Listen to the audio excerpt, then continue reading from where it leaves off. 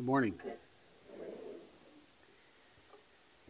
Can we just bow in prayer and place our hearts before the Lord and His Word?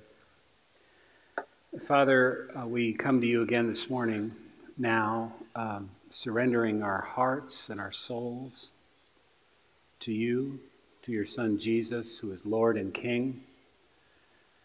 And we invite the presence of your Spirit now to inform our minds as we surrender, as we submit, as we place ourselves under your word. We say to you again, Lord, this is your church, not ours. Would you open our eyes to see the vision, the possibility that is ours because of the victory Jesus has purchased for us through his death and through being raised by your mighty power. Lord, I ask that you would remove any distraction that's in this room, that came into this room through our hearts or minds, things that are of concern, that are weighing on us. Lord, get me out of the way of what you want to say to us today.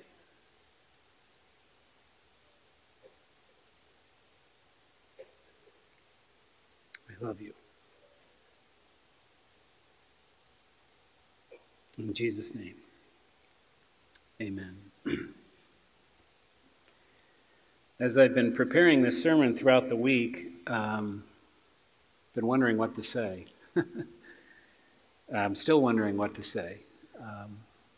Because on one hand, it's a pretty straightforward sermon that you probably heard 50 times in your lifetime as a Christian, if you've been a Christian. This is a familiar passage to talk about when we talk about the church. It's a description of the first church after Pentecost and what happened. And the temptation would be to go through these 4 or 5 things and say, this is what happened in Pentecost, so this is what we need to do as a church.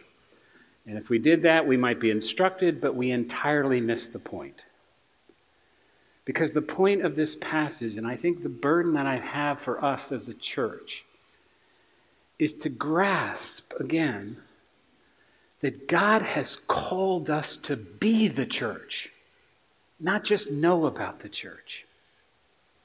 That these things that are described in this passage are only possible, the only way it's possible, is through the empowering presence of God through his Holy Spirit. So I need to start by just maybe bringing us up to date again and remind ourselves what we already know about the Holy Spirit. In a group this size, no doubt we've come from many different backgrounds, many different traditions, some long-standing in the Christian faith, others may be new. And so I think it's important to just start with saying, what do we know and what is the orthodox teaching or the basic agreed understanding of the Holy Spirit? And how are we to think about that as we look at a passage like this? So let me just briefly summarize what is by and large agreed upon by most Christians through the centuries.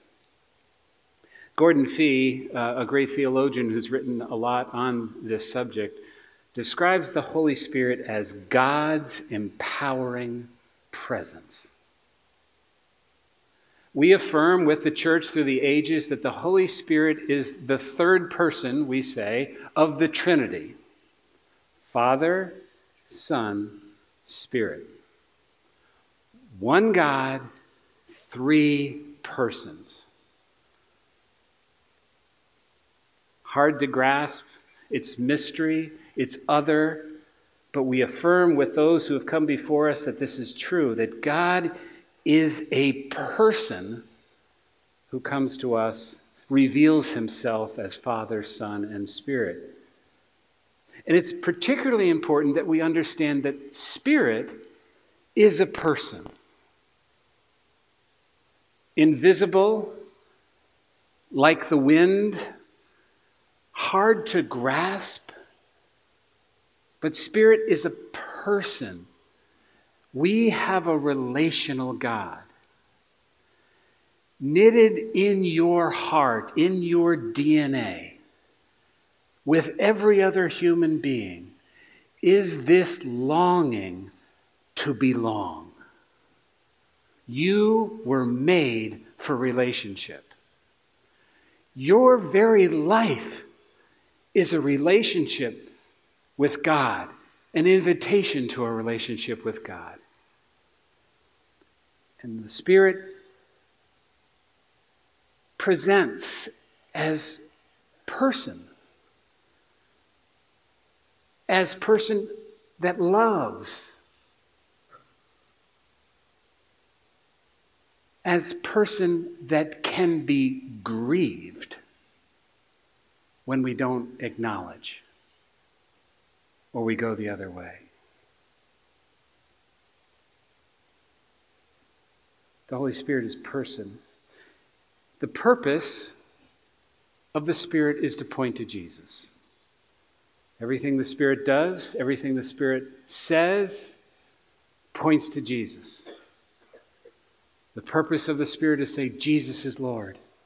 Jesus is King. Jesus is the world's one true Messiah. How does that happen? The third thing I want to say is that the Spirit is a presence. That Scripture teaches that upon receiving Jesus, upon understanding His Lordship, the Holy Spirit enters into our lives. As Jesus in us, God's presence in you and me and in all of us together. And that presence comes by way of comfort when we need it in mourning, through disappointment. Some of us today desperately need comfort. And the Holy Spirit is given by God as a gift to you to have the comfort of your soul in weird circumstances, to know, as we've been singing, Jesus is Lord. God reigns no matter what the circumstances. The Spirit comes through conviction. That sense in our soul, in our heart, when we've done wrong, when we said something, when we've not done what we should, there's a conviction in us. And that's the prompting of the Holy Spirit saying, that's wrong. We need to make that right. The Spirit gives counsel. It's called a comforter. God's empowering presence, given by God the Father, released through the resurrection of Jesus, the promised Holy Spirit. So with that as a backtrack, let's just talk quickly about the context here and mention a few things about this passage. The book of Acts, as you know, is a sequel. It's the second book, or the second letter, really, a long treatise written by Dr. Luke to explain to a person the events in the life of Jesus. And in Luke, his gospel, he tells the life of Jesus. And now in what's called Acts of the Apostles, probably should be called the continuing acts of the church, or the acts of Jesus in the church. But it's the continuing story of what happens after the resurrection. So the Gospels take us up through the life, death, and resurrection of Jesus. And now we are with the disciples waiting, because that's what Jesus told them to do. He told them to wait for the Spirit. They didn't have a clue what he was talking about. But they're to stay in Jerusalem to pray and to wait. And some 5 weeks later, the event called Pentecost happens. And during that event, as you could read just briefly before this passage, the Holy Spirit is poured out in these disciples. Men and women gathered together who are waiting. The Holy Spirit is poured out. And it looks like tongues of fire. And they begin speaking and proclaiming the Lordship of Jesus Christ in loud praises. And here's the amazing thing, in every language that could be understood by the people who might be hearing it. And so these mostly Galilean men who only knew one language, start speaking all these other languages, prompted by the Holy Spirit. And what are they saying? They're prophesying. They're saying, Jesus is Lord. A new kingdom has come. A new order has been set in the world. Everything we understood about the world up to now is changed. Why? Because Jesus is King. He's died, he's raised, and he reigns on high. And that changes everything. And this is being said in however many words, such that all of the people around start hearing this, and they marvel at it and say, what's going on here? How can I hear in my own language when this guy doesn't speak that language? And so Peter stands up and says, here's what's going on. Joel talked about this, the prophet Joel. He said there's going to come a time when God will release my spirit, and young men and young women will prophesy. And they'll dream dreams, and they'll see wonders and acts that you've never seen before. And what's happening there is I'm pouring out my spirit on all flesh. And Peter stands up and says, this is what's going on now.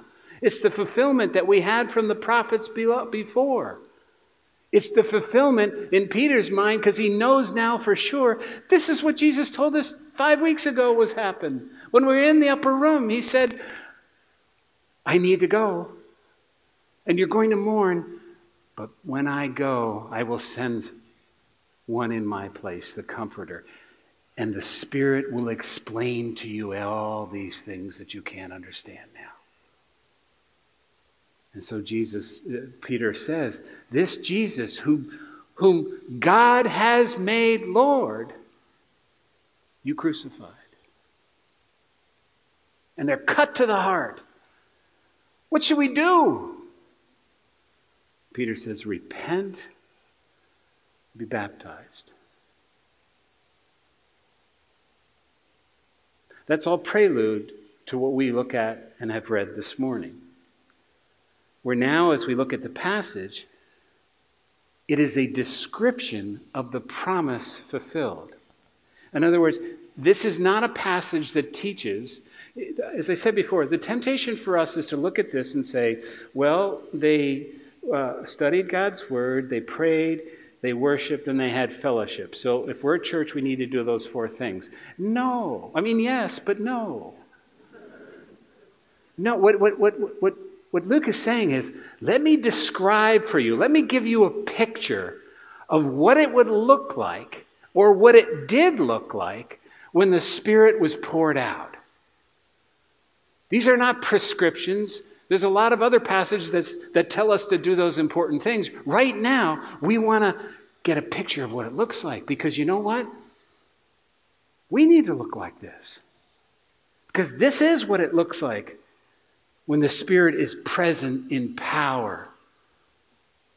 Well, what does it look like? In other words, what would it look like if we were a people who did what we know God commands through Paul and other passages to live by, to walk in, and to keep in step with the Spirit? What would it look like if we did that? Because here's the thing. You and I, we were made for relationship.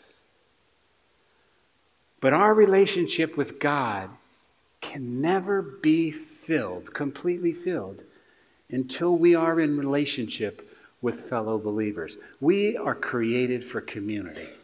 We are created for one another.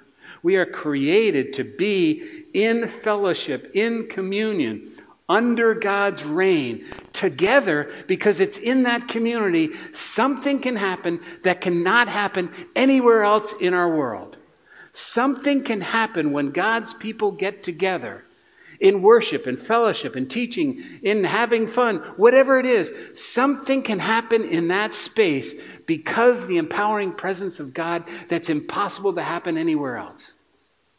That's the glory of the church. We are a called out, called together people. That's what the word church means. In the Greek, it's ekklesia, ek meaning out of, and klesia meaning the root of the word call. The church is a called out people. We're called out of the world into fellowship with one another so we can go into the world and be the light of Christ. That's the church.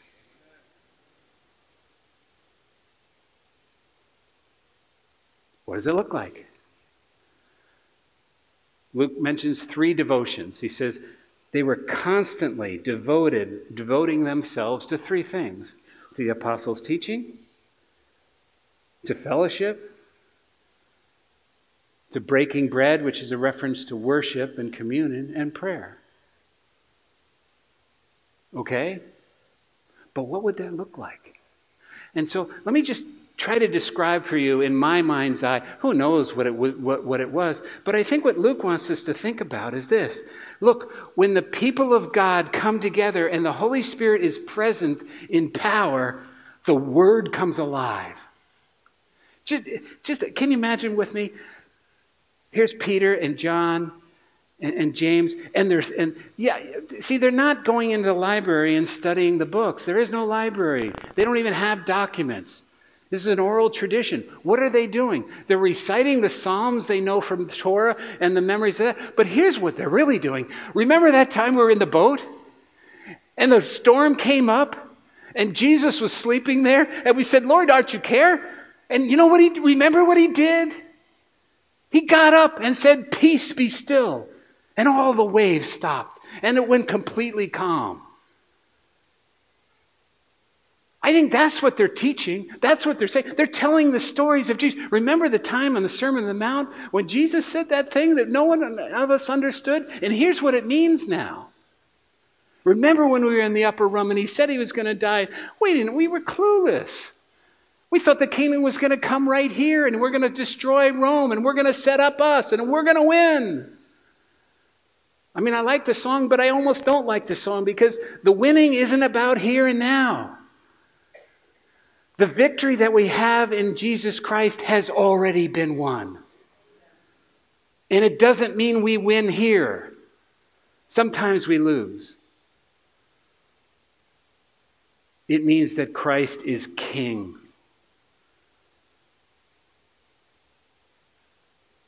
The Word comes alive. When's the last time you've been in a Bible study where it wasn't a didactic learning filling your brain? When all of a sudden the words start reading you instead of you reading the Word. When you heard it, it pierces your heart. When's the last time we came together and in our conversation, we talked about what Jesus is doing in our midst, what the Holy Spirit is in His power and His presence? When was the last time our eyes have been opened to see something we never heard or seen before, never even thought of? That's the Holy Spirit. The Word comes alive. Secondly, relationships become authentic. I read a book a number of years ago by George Hunter. It's called The Celtic Way of Evangelism, and the book was about how St. Patrick went to Ireland and literally evangelized Ireland over many years. He planted 1,000 churches in Ireland. And you know what? The way he did it? He went into the community and started serving the people. They set up a little community. When people needed food, they gave food. And they just lived the message. And God used it to evangelize Ireland. In his book, he talks about interviewing, I can't remember how many, but he spent a year or more interviewing secular people. That is, people who don't have any faith at all. And he asked them what they thought of Christians. And he said he got 3 primary replies. Secular people, when they hear or look at Christians, wonder, do they really believe what they say they believe?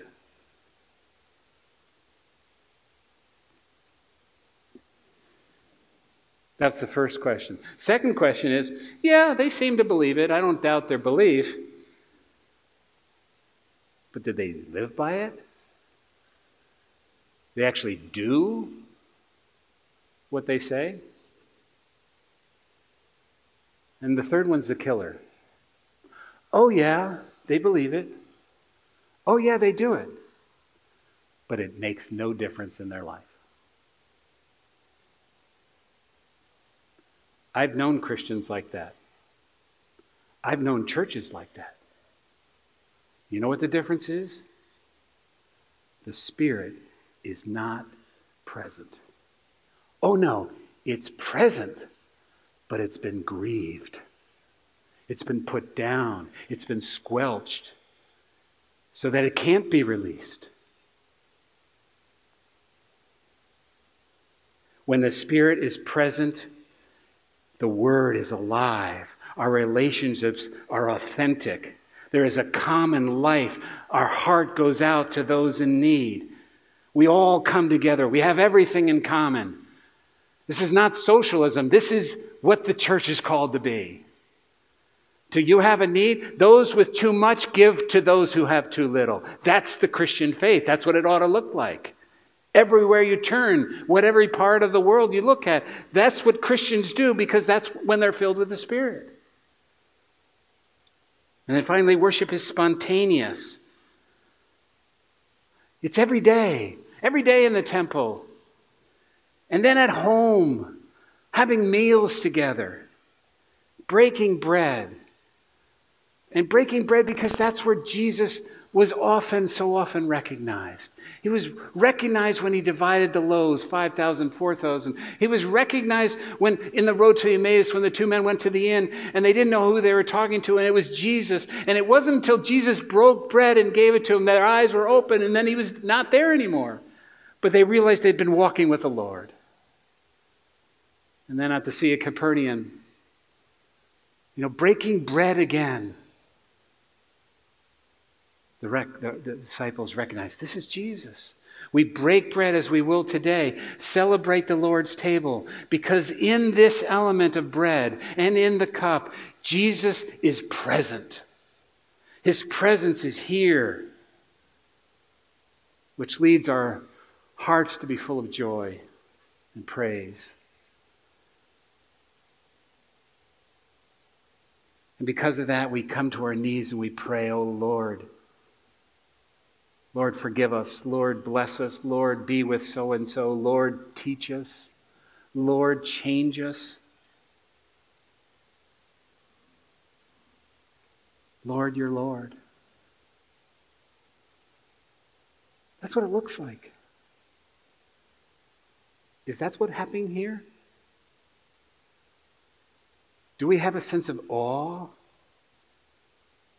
See, there are three results to this. Awe. Everyone was filled with awe. People were being healed. Great things were changing. I mean, this is like, could you imagine being part of this? This is the most exciting thing you could ever be a part of. They were glad and joyful with sincere hearts. And they were a tangible, visible witness, a community of contrast to the world. Everyone was marveling. Look at this. See, there's no question whether it meant any difference. Oh, it meant everything. There's something about these people where it's tangibly different. I want that. I don't know what that is, but I want it. Imagine being in a church like that. Well, friends, that's not just an ideal. And it's not something you strive for. It's not something you build a program about or hire a pastor to do for you.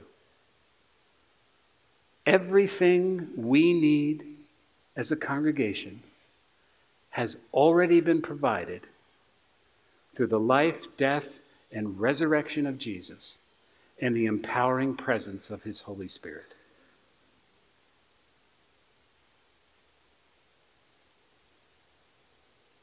This is God's vision for Pathway Church. This is the reality that God has been waiting, may I say, grieving to provide. But it won't happen if we don't give up control. It won't happen until we repent of the pride and anything else that might be keeping us as a church to come together fall on our knees and say, Father, pour out your Spirit. Pour out your Spirit. Let's pray.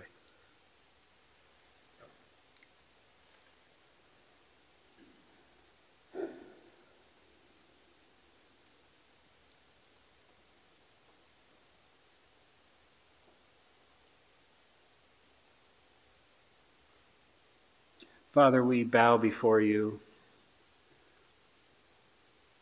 and ask that you would do through your Spirit what you have sent your Spirit to do.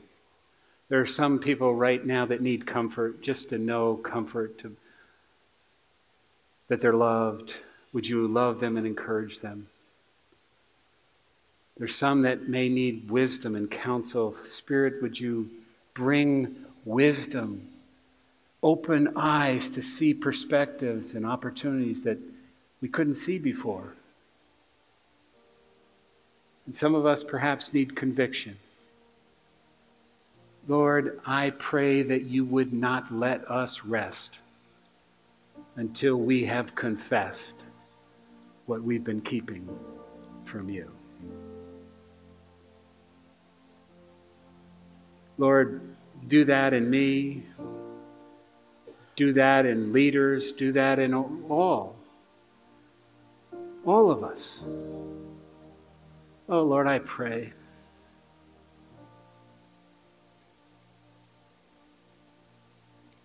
I pray that you would break down the walls of pride in this church.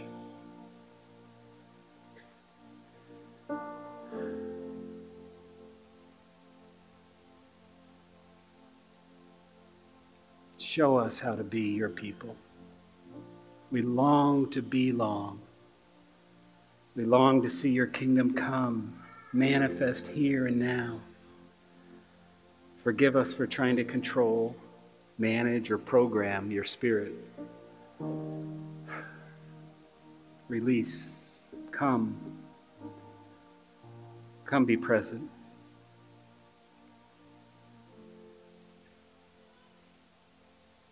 Thank you, Father, that you love us with an everlasting love. Thank you for Jesus, who makes all things possible. Thank you now for this bread and cup where we come to remember and to celebrate that Jesus Christ is King. And the same power of the resurrection that lifted Jesus from the grave is ours today to be your people. And so teach us to come with faith to receive that, and with great anticipation of the work you're going to do in individual lives and in the lives of this community. Thank you, Father. In Jesus' name. Amen. We end our service with communion, frequently called the Lord's table, when we celebrate what Jesus taught in that upper room the night before he was betrayed, or the night he was betrayed. So I want to ask the ushers to come forward to be prepared, and ask you, each of us individually, to do two things. The first thing, to search your heart, to examine whatever God may have been saying to you. If there is something to confess that. If there's an altar over here, to do that privately. If you'd like to speak with someone over here, if that's not relevant to you right now, use this time to invite the Holy Spirit into your life to be renewed. That as you take these elements, they would come with power and deep meaning.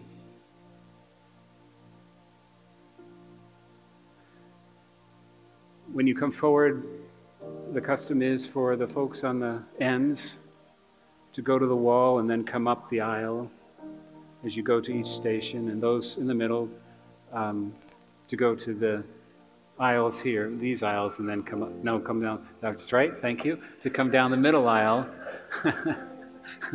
come the middle aisle, and then so we're all going back the same ways. Okay. Our custom here is to receive the elements, but to take them, not to take them until you go to your seat, and then I'll lead us in that. But use this time right now of reflection, confession, invitation, whatever is important for you. That's the first thing. But then the second thing we will celebrate together, where communion is not meant to be an individual experience. We come together and celebrate together what God has done. So come, receive the elements, and I'll lead you in a moment in receiving them.